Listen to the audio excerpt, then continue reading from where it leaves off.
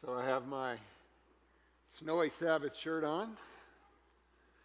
I don't get to wear flannel all that often, so that's kind of fun. But I think we're 2 for 2. I guess we've been here 3 Thanksgivings. At least 2 for 2 on the last Thanksgivings on white Thanksgivings. So haven't had as many white Christmases, but it's been crazy how that happens. But since we're from Florida, I guess anything like this is a little crazy. Speaking of that, I was texting this morning with my good friend Patty Hofer, who for years was on the staff at the Forest Lake Church. And every now and then when it snows, I send her pictures, and she said she was going to watch today. So I have to say hi to Patty. So hi to Patty. And that's part of the fun of being involved in church life and participating in community is the friends you make and the people you know and you see in other places. I mean, think about all the things that Pastor Geoff has done through the years and all the connections he's got around the world. It's a blessing, isn't it? That God has given us this community and this fellowship, and I'm thankful for that. I'm thankful today to be in this place. I'm thankful for crazy stories like the first time I met Pastor Molly was completely in another state in a different church, and my first thought was really be fun to have her on a staff someday. And here we are halfway across the country, and yeah, just amazing how the Lord works in our lives and brings us around and together. I want to say a special thank you for the commitment to Jared and Danny Stafford today, making it here from Estes Park on a day that, I mean, when I went to bed last night, it wasn't supposed to snow this much. So I appreciate you having that kind of flexibility to realize what was going on and still get out and make it here early to be ready and practiced up and everything. I just appreciate the commitment that we see in the different folks in this community to keep this church going and doing what we're doing. I want to talk about the schedule really quick coming up. So we have officially entered into the season of feasting. It starts with Thanksgiving and it goes through New Year's. So as we heard in the children's story, we're going to be looking for the good in everything from here on through the end of the year. And but so in these weeks going up, so we've got kind of a Thanksgiving into Christmas focus today, and then we'll be focused on Christmas or as Japhet would say, Advent. Is that right?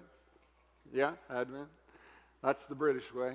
So we'll be focused on that, and I mention him particularly because he's going to be our speaker December 9. So this is a pretty big deal. This is the first time since I've been here that he's been willing to do this. So I'm very much looking forward to that. He'll be our speaker on the 9th. We had talked at one point of having a communion on December 2, but because of some scheduling things, we've decided to move that to the 16th. So we'll have a Christmas communion. That should be fun. We'll do that on the 16th. And then also on the 9th, and Peter will mention this again later on, we're going to do something special during our Connect group time. You can still meet with your Connect group if you want, but we're going to have, we're inviting everybody to participate here in the sanctuary during that time for just a time to sing some Christmas carols. You know, we don't always get a chance to do that. So Matt and Kensley have agreed to lead out in this and help us make this happen, and we'll just come in here and we'll be able to sing all your favorite, well, maybe not all of them, but a lot of your favorite Christmas songs here in just a time to sing together. So, all right, I think that was everything I needed to mention. All right, let's pray. Father in heaven, we thank you so much for this season, for all that you have blessed our lives with. I know our lives are not just one easy thing to the next, but we have so much to be thankful for. And I'm thankful that we are in this place today and that we can gather together with brothers and sisters and people that we love, and that your Spirit, that you have promised your Spirit to those who believe.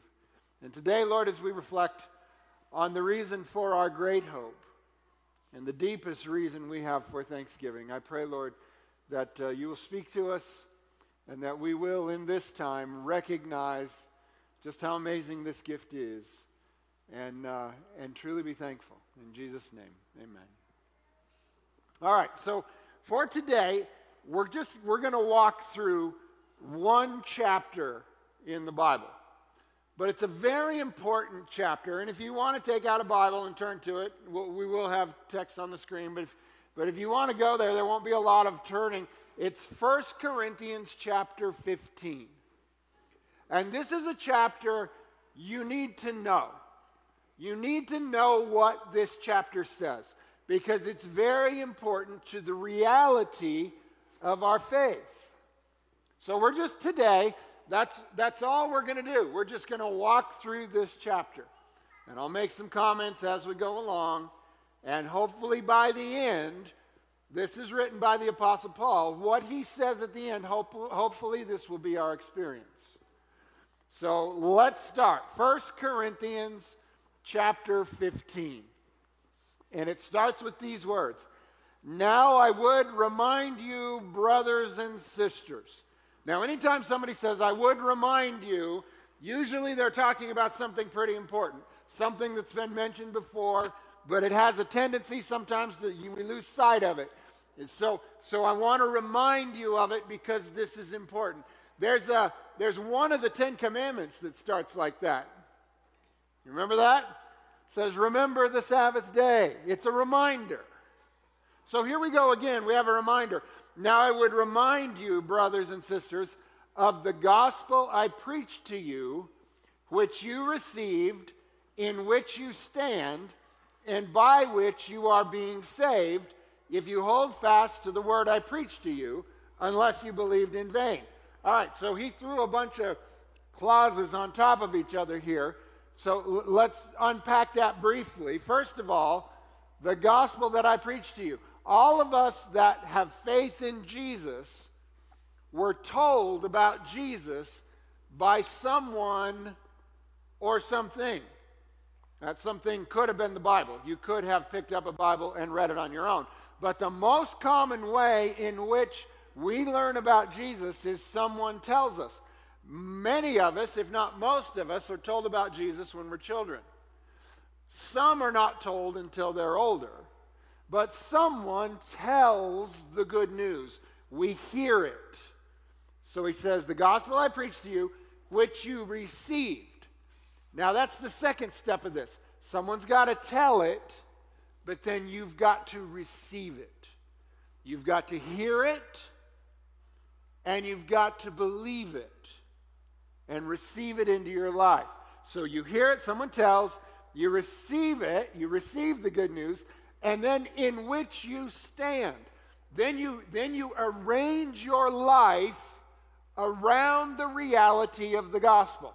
Somebody tells you, you hear it, you receive it, then you rethink your life to where now I stand on the foundation of Jesus, and that is the deepest reality about my life. In which you stand, and then the next part, and by which you are being saved. This is the good news that saves you. Saves you from what? Well, a lot of things, and we're going to particularly focus on one here in this chapter, in which you are being saved if you hold fast to the word I preach to you. So part of this, we hear it, we receive it, we reorder our lives, we stand in it, and we stay there. We don't wander off. Now that's what the lost sheep does. And we could spend some time on that. The lost sheep has that problem where he wanders off, and Jesus has to go and grab him and bring him back. But we're best off if we stay there and not believe in vain. So let's go on. He mentioned the gospel, and we could break that into a lot of pieces. But let's hear what Paul has to say specifically related to this. What did he tell them? Verse 3, for I delivered to you as of first importance. Okay, so inherent in that concept is that he told them a lot of stuff.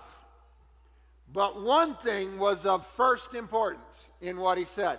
For I delivered to you as of first importance what I also received. So Paul's saying, I told you, but somebody told me. This is how this thing works.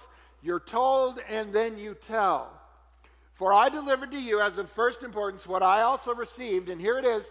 Here is what is of first importance. That Christ died for our sins in accordance with the Scriptures, that he was buried, that he was raised on the third day in accordance with the Scriptures, and that he appeared. Now I'm going to stop right there because he's going to start talking about who he appeared to. But I want you to catch what is of first importance about the gospel. Yeah, there's a lot of things about the gospel. There's a lot of teaching. There's morality. There's ways that we should live. But all of those things are of second, third, fourth, and fifth importance.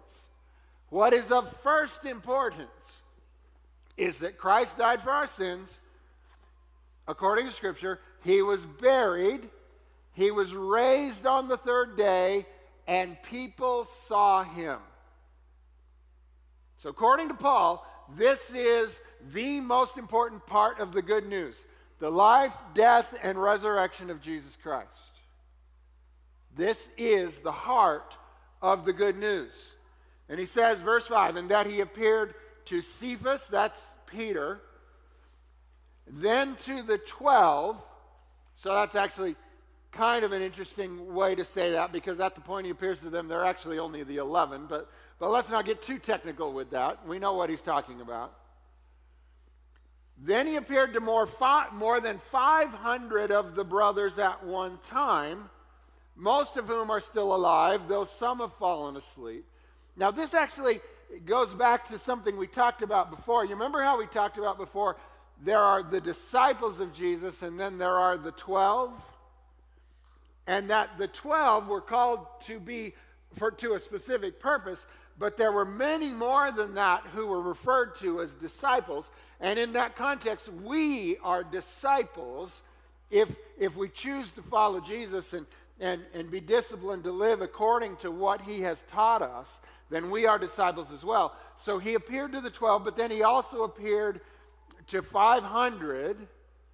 And then verse 7, then he appeared to James. This is an interesting inclusion here, because sometimes when we hear James in the New Testament, we're inclined to think of James, who was one of the 12. But the truth is, the James who is one of the 12, according to the book of Acts, is the first of the 12 to be killed. He actually dies very early on in the story. And it's kind of ironic because his brother John ends up being the last of the 12. James is the first one of those to die, but another James arises in the church that's of significance, and he's referred to as the Lord's brother. So we have come to understand this as one of Jesus's brothers who became prominent in the church later on, which is significant because through a lot of the story of Jesus, his brothers are not putting their faith in him. But apparently one of them does, and he becomes significant. So if this was referring to James, who was one of the 12, it would be redundant to mention this, wouldn't it? Because he already said he appeared to the 12. So this is another James. So he appeared to James, then to all the apostles. That's interesting. That suggests that there were quite a few other people who were called apostles, which is sent with a message that Jesus appeared to. And there's nothing here to say for sure that didn't include some women as well. I mean, for sure, one thing we know for sure is the very first person who went with the message that Jesus is raised from the dead was Mary of Magdala. She was sent to the apostles to tell them, I saw Jesus, he's alive. So hang on to that one. And then verse 8, last of all, as to one untimely born, Jesus appeared also to me. So Paul says, yes, Jesus appeared to me. But when did Jesus appear to Paul? It wasn't immediately after he was raised, was it? Because shortly after he was raised, Paul became a persecutor of the church. And it's not until Paul is on the way to Damascus that he sees the bright light. He falls off his mount, and Jesus appears to him. He says, who are you, Lord? I am Jesus, who you are persecuting. So Jesus did appear in resurrected form to Paul, but not like the others. That's why he refers to himself as one untimely born.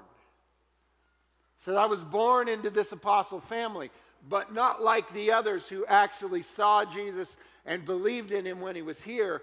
I didn't see and believe until later. That should also give us hope and courage, because we don't have to have seen him when he was first here to still be his people, to still be sent with his message. We too can be untimely born, if you like. He goes on, verse 9, "For I am the least of the apostles, unworthy to be called an apostle, because I persecuted the church of God. But by the grace of God I am what I am, and his grace toward me was not in vain. On the contrary, I worked harder than any of them, though it was not I, but the grace of God that is with me. Whether then it was I or they, so we preach, and so you believed." It's interesting how true that is sometimes. The person that seems the farthest away, the most difficult, the most impossible, when the Lord finally gets through to them, how hard they work, how faithfully they labor for the Lord. And this is one of the reasons we don't give up. This is one of the reasons we continue to pray for those, even those that seem far away, because we do not know what might come of their lives. If you'll remember, after Paul sees the vision and then he can't see, he's blinded for a little while, Jesus comes to Ananias, a man in Damascus, and says, "Go and pray for Saul," he was still called Saul in those days, "that he might receive his sight, for he is praying." And do you remember Ananias' response? He says, "I know about this guy. This is a bad guy." But Jesus says to him, "Go and do what I told you, because you must show him what he must suffer for my sake." And Ananias goes and prays, and he receives his sight. And I'm sure Ananias did a lot of great things the rest of his life, but he didn't do what Paul did. So let's be faithful, because we never know for sure what will happen, what the Lord will do. You see, Jesus is the one that qualifies us when he calls us. When he calls us to a ministry. Now, we can make decisions that can ultimately disqualify us from certain things. But God can make good even out of the messes we create. So don't give up. Keep going. You never know what the Lord will do. Verse 12. "Now if Christ is proclaimed," now he's getting into his argument here. "Now if Christ is proclaimed as raised from the dead, how can some of you say that there is no resurrection of the dead?" Now for us, this concept of resurrection from the dead is not new, even though in a general sense, most of us have not seen it. We saw it in a rather miraculous way in the context of the story Alicia shared a few weeks ago in the life of our son Nathan, who was practically dead, yet somehow came back, restored. But I don't think any of us have seen after 3 days kind of resurrections in our life. But we have a context here at least to know of this. Paul is addressing a different reality, because there was a whole section of Judaism that didn't believe in the resurrection from the dead. The Sadducees did not believe in this. And in fact, there's that point where they question Jesus about the man who marries a woman, and then he dies, and his brother marries her, and then all 7 brothers, finally they all die, and they think they're really going to get him with the clincher. They say, "At the resurrection, whose wife will she be?" Well, it's just such a dumb question, but that's the games we play, right? And Jesus just kind of dismisses them. He says, "Yeah, you err because you don't understand Scripture." And so there was that whole group in Judaism that wasn't looking for the resurrection. And then there was the whole reality of the Greeks and their system, where there was this idea that the body itself was corrupt, and it was the spirit that was good, and the whole idea of a resurrected body was ridiculous. If you remember, when Paul goes to Mars Hill in the city of Athens, and he talks to them about the unknown God that they worship. He goes on, and they're listening really well to his presentation until he says Jesus was raised from the dead. When he mentions resurrection, they say, this man is crazy. So there was a whole part of the Greek world and even a part of the Jewish world that was hostile to the idea of resurrection. But Paul is saying this is central to the faith. The life, death, and resurrection of Jesus is of first importance to the gospel. Verse 12, now if Christ is proclaimed as raised from the dead, how can some of you say there is no resurrection of the dead? But if there is no resurrection of the dead, then not even Christ has been raised. And if Christ has not been raised, then our preaching is in vain, and your faith is in vain. We are even found to be misrepresenting God, because we testified about God that he raised Christ, whom he did not raise, if it is true that the dead are not raised. For if the dead are not raised, not even Christ has been raised. And if Christ has not been raised, your faith is futile, and you are still in your sins. You see how central this is to the whole of what Paul has to say to us? This idea of the resurrection of Jesus being the consummation of the fullness of the reality of the forgiveness of our sins and our restoration. He's saying if none of this happened, then you're wasting your time believing.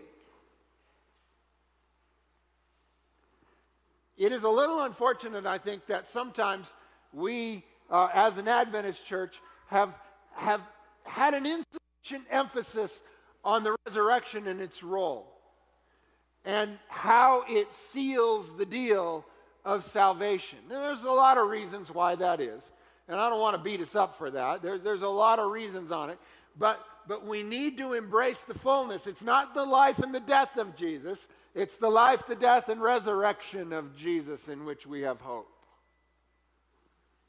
So that's got to stay in the front because of what he's saying here. Verse 18, then those also who have fallen asleep in Christ have perished. If in Christ we have hope in this life only, we are of all people to be most pitied. Now this stands in contrast to the views of some who try to limit the importance of Jesus to that of a moral teacher. But if all you got from Jesus is moral teacher, according to Paul, you are to be most pitied. Because there is so much more in what he's accomplished than coming and teaching some things. Yeah, the teachings are very important, but they are second, third, fourth, and fifth. The first importance of the gospel is the life, death, resurrection of Jesus, what he has accomplished, what he has done, where we put our faith, where we stand. Verse 20, but in fact Christ has been raised from the dead, the first fruits of those who have fallen asleep. Now, what follows here is very important theology. Verse 21, for as by a man came death, by a man has come also the resurrection of the dead. For as in Adam all die, so also in Christ shall all be made alive. Okay, let's unpack that a little bit. First of all, you did not choose your mortal existence. First of all, you didn't choose to exist. That's just something that happened. Secondly, you didn't choose to exist in a way that you would live 70 or however many it is, and then your life would come to an end. You didn't choose that either. So none of that you chose. You were born to all of these things as a descendant of Adam. But you can choose an eternal existence if you will become a descendant of Christ. So that's what he's saying here. He's saying that for by a man came death, but by a man comes also the resurrection. For as in Adam all die, So in Christ shall all be made alive. Then verse 23, but each in his own order. Christ the firstfruits, then at his coming, those who belong to Christ. So here's the order of resurrection. Jesus is resurrected first to this eternal life. Now, Jesus was not the first person raised from the dead in the history of the Bible. We have some Old Testament stories where this happens. But none of them were raised to an eternal life, except maybe we could make the exception of Moses, who it seems was raised and taken up to be with God. And then, of course, we have Enoch and Elijah, who were taken up before they died. But those are the only ones still living that we know of from that period before Christ. So the resurrection that is in Christ, he is the first one to rise and not later die again. So you think about the story of Lazarus. Okay, Jesus raises Lazarus from the dead, right? He's not still here, right? Pretty sure we'd know if he was still around. You know, it's like, I think, did you say this the other day? Lazarus reached a point in his life where he said, oh, this feels familiar. You know, when he died the second time. Most of us don't have that privilege of knowing what that's like. But he's still waiting for this resurrection to come. And here is the order of that resurrection to eternal life. First Jesus, and then, well, let's read it here. But each in his own order, verse 23, Christ the firstfruits, then at his coming, those who belong to Christ. So Jesus is raised first, then comes this span of years, and then when Jesus comes again, the dead in Christ are raised to eternal life. So here's what we have to do. We have to hold on to the faith, we have to trust, and we have to wait. That's how it works. Verse 24, then comes the end when he, Jesus, delivers the kingdom to God the Father after destroying every rule and every authority and power. Now I want to suggest to you there's a massive connection here between this verse, verse 24, and what I told you about Daniel chapter 2. Do you remember when we talked about Daniel chapter 2 just a couple of weeks ago? The image of the eternal history of the world. And you had these four kingdoms and then the mixed kingdoms. And then from nowhere, seemingly, a stone cut without hands hits the image on the feet, crushes all of that human experience history. It gets blown away, and the stone grows to fill the world. We talked about that stone is the kingdom of God that Jesus rules over. Well, that's what Paul is saying. Then comes the end when Jesus delivers the kingdom of God after destroying every rule and power and authority. So he crushes all of the rest of that. It blows away, and the kingdom then in its fullness is given to God the Father. Verse 25, for he must reign until he has put all his enemies under his feet. The last enemy to be destroyed is death. So Jesus has overcome death, but death itself has not yet been destroyed. It will not be destroyed until this point at the end. So there is an order to all of this. Now, verse 27, for God has put all things in subjugation under his feet. But when it says all things are put in subjugation, it is plain that God is accepted who put all things in subjugation under Jesus. When all things are subjected to Jesus, then the Son himself will also be subject to him who put all things in subjugation under him, that God may be all and in all. That's kind of an interesting little inclusion section there. And we can kind of get off on that and going in circles back and forth. But I think what we need to understand here, when you get a little something like that seems a funny detail to the larger argument that's being made, because that point is not actually relevant to the larger argument that Paul is making, that what is generally taking place when you see an inclusion like that is that Paul is addressing a relevant issue to his day, not so much something highly important to us at this point. You see, I don't think there are too many of you out there that are confused in thinking, oh, Paul is saying that Jesus is greater than God. Did anybody think that when I read that first part? Doesn't even occur to us. It's not an argument we have. But apparently there was some argument going on in that day, and he's attempting to address it with this little inclusion here. That's what's funny about when you go back and you read the old Christian creeds. They have all this funny language, this statement and this statement and this statement and this statement, and we're like, wow, isn't that a little over the top? Well, the reason the creeds were developed is they were developed in the midst of theological argument. And when one side finally won the argument, they put their language in there. And it was these crazy little detailed arguments, just so you know, we're not the first believers to have silly arguments. And they find their way into the creeds. And we're kind of doing some of that ourselves now, where we're starting to write our arguments into our fundamental beliefs. Not really the best idea. But nonetheless, it's what happens. Even Paul wrote it into the scripture here.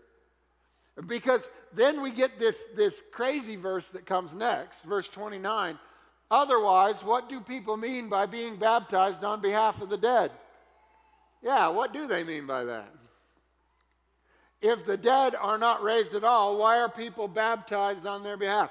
This is obviously an issue that was going on at that time, and it's not really something relevant to anything we're experiencing right now. So don't get thrown off on that, or you'll end up creating a center at your church headquarters in, say Salt Lake City, where there's genealogical research that goes back generation after generation so that people can be baptized for the dead. That's where that comes from.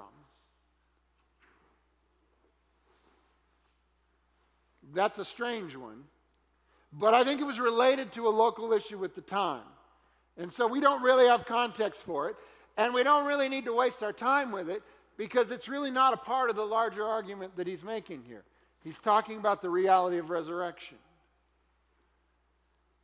So I don't see Paul as necessarily using the example to say we should be baptized for the dead, but rather I think he's using that practice of an example of how central to the faith resurrection must be. We've got to keep it central in our minds. Verse 30, why are we in danger every hour? I protest, brothers, but my pride in you, which I have in Christ Jesus my Lord, by my pride in you, which I have in Christ Jesus our Lord, I die every day. What do I gain if, humanly speaking, I fought with beasts at Ephesus? If the dead are not raised, let us eat and drink, for tomorrow we die. So this is a fascinating statement by Paul. He's actually tapping here into some Greek philosophy here, touching on the Epicurean or even the hedonistic philosophy that says, if this life is all there is, then let's have as much fun as we can because, let's eat and drink, for tomorrow we die, right? But he's saying, no, don't take that perspective. He goes on, do not be deceived. Bad company ruins good morals. What he's saying here is if you get into that kind of mentality, your behavior will not be consistent with someone who is living according to the teaching of Jesus. Wake up from your drunken stupor, as is right, and do not go on sinning, for some have no knowledge of God. I say this to your shame. So he's going on here and he's saying, don't get into these crazy philosophies. Stay with the teachings of Jesus, live according to the teachings of Jesus, and live with an understanding that beyond this life is an eternal life through Jesus. So there are always implications with that eternal reality and our lives here and now. But now Paul's going to move on from this, and he's going to address the how of resurrection, or at least he's sort of going to address it. He's going to address it figuratively. Verse 35. But someone will ask, how are the dead raised? With what kind of body do they come? You foolish person, what you sow does not come to life unless it dies. And what you sow is not the body that is to be, but a bare kernel, perhaps of wheat or of some other grain. But God gives it a body as he has chosen, and to each kind of seed his own body. So Paul here is using the reality of the custom that when someone dies, we bury them in the ground, as using that, connecting it symbolically with the concept of planting a seed. And you take this seed, and it doesn't look like a plant, and you put it in the ground, and you leave it there, and then somehow it turns into a plant. So he's using this image that what we put in the ground is not necessarily exactly what comes at the resurrection. Verse 39. For not all flesh is the same, but there is one kind for humans, another for animals, another for birds, another for fish. There are heavenly bodies and there are earthly bodies, but the glory of the heavenly is of one kind, and the glory of the earthly is of another. There is one glory of the sun, and another glory of the moon, and another glory of the stars, for star differs from star in glory. So it is with the resurrection of the dead. What is sown is perishable. So what we bury is perishable. What is raised is imperishable. It is sown in dishonor. It is raised in glory. It is sown in weakness. It is raised in power. Now, I find great hope in these words, primarily because I have begun to see how, as the years go by, the body breaks down. How weakness begins to overtake strength. Just one of the things I've noticed as I've gotten older. I got a little cut here on my hand. I was wrestling with the cat. I won, but he did get his licks in. It doesn't heal as fast as it used to. You know, when I was really young and I got a little cut, a couple days later, it was gone. They hang around a little longer now. Maybe you've noticed that. I've noticed that I'm a little more stiff than I used to be. Putting on shoes it's not the easy game it was when I was a child. It's a decision now. And it has to be worked up to. I'm not as quick as I once was, either mentally or physically. There's a reason that people play sports up until they're about 30, and then they are no longer professional athletes. It's not because they want to quit. They're not as good anymore. It's a reality. But what this is telling us is that as we get older and older, as we break down more and more weaknesses appear, yes, that is reality now. But if we reach that point where our life ends and we are laid in the ground, we are not going to rise in weakness. We will rise in power. The body that is laid in weakness will come back in strength.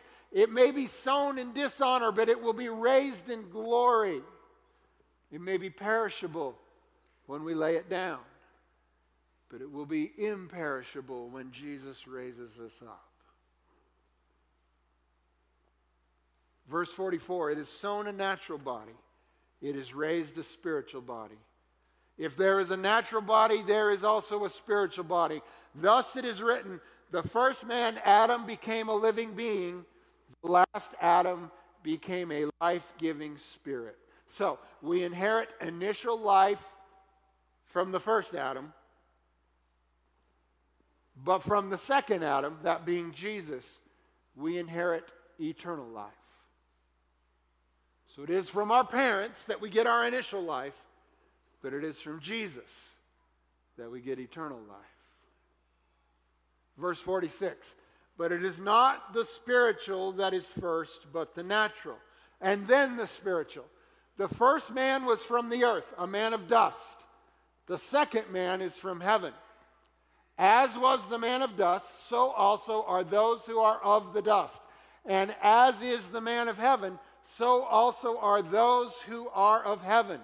Just as we have borne the image of the man of dust, we shall also bear the image of the man of heaven. You will bear the image of Jesus. Right now, we're still living in the image of Adam. But when Jesus comes again, we will be raised to be like him. It's a powerful promise.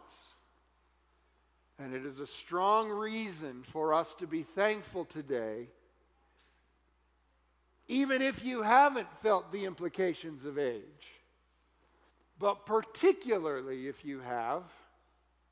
Verse 50, I tell you this, brothers, flesh and blood cannot inherit the kingdom of God, nor does the perishable inherit the imperishable. Behold, I tell you a mystery. We shall not all sleep, but we shall all be changed. You see, even those who are alive and remain when Jesus comes again, even those who are alive when he comes must undergo transformation. Behold, I tell you a mystery. We shall not all sleep, but we shall all be changed in a moment, in the twinkling of an eye, at the last trumpet. For the trumpet will sound, and the dead will be raised imperishable, and we shall be changed. For this perishable body must put on the imperishable, and this mortal body must put on immortality. Then the perishable puts on the imperishable, or when the perishable puts on the imperishable, and the mortal puts on immortality, then shall come to pass the saying that is written, death is swallowed up in victory. O death, where is your victory? O death, where is your sting? The sting of death is sin, and the power of sin is the law. But now here's our key text for today. And here's our link to Thanksgiving. Verse 57. But thanks be to God, who gives us the victory through our Lord Jesus Christ. See, you can't win the victory over death. You can eat nothing but perfect food. You can eat the perfect amount of it. You can do every little bit of exercise. You can get every little hour of sleep you're supposed to get. And yeah, that'll preserve you. But you're not going to make 150, I'll tell you that right now. I don't care what you do. We can't win this on our own. Now, we can do the best we can. We can make the most of it, and let's do that because health is a part of the gift that God gives us. Let's make those good choices. Let's make everything of this life we can, but never forget it is only through the reality of Jesus that we will ever gain the victory over that one enemy we can't overcome. He overcame it for us, and he will give us that victory. Thanks be to God who gives us the victory through our Lord Jesus Christ. So I want to invite the band to come back up. We're going to sing some songs. But here's the verse that comes next, the last verse of this chapter, verse 58. Therefore, my beloved brothers and sisters. So this is the big therefore. You know, after we've been through this whole theological discussion, we chased a couple squirrels along the way, we've done everything. We're at the end of what Paul wanted to tell us. He's assured us, give thanks to God because the victory over death is there. Put your confidence in the reality of the resurrection. Don't just take on the trappings of the faith. Hang on to the core. The life, death, and resurrection of Jesus. The forgiveness of sin. The promise of resurrection and eternal life. These things are central to it. Hang on to these things. But here's the therefore. Therefore, my beloved brothers and sisters, be steadfast, immovable, always abounding in the work of the Lord, knowing that in the Lord your labor is not in vain. So sometimes feel like, why am I doing all of this? We're doing it for the Lord. We're making the world a better place. We're telling people about Jesus. We're using our energies for the purpose that God has placed us on the earth. And it is not in vain. Your life matters. Everything you do matters. It's a testimony to Jesus. It's a testimony to His love and grace. Every little good thing you can do, every nice thing that you build, every lovely picture that you paint, every kind word that you say, none of it is in vain. Because yes, we will get old and our bodies will break down, or possibly disease will strike us, or possibly there'll be an accident. We don't know. But it's not in vain. Because everything we've done has made a difference. And God has, through Jesus Christ, promised us a resurrection to eternal life. So don't lose heart. There is a way for us to go. There is hope. So as we enter this season of feasting, where we start with giving thanks to God for the goodness that He's given us, and we move from that into the commemoration and remembrance of the birth of Jesus when He came to be one of us. Let us enter into this season with thankful hearts. Yes, we have challenges. Yes, there are difficulties. Yes, we confront many challenges and sadnesses. But our labor is not in vain. For God has, through Jesus, made a way.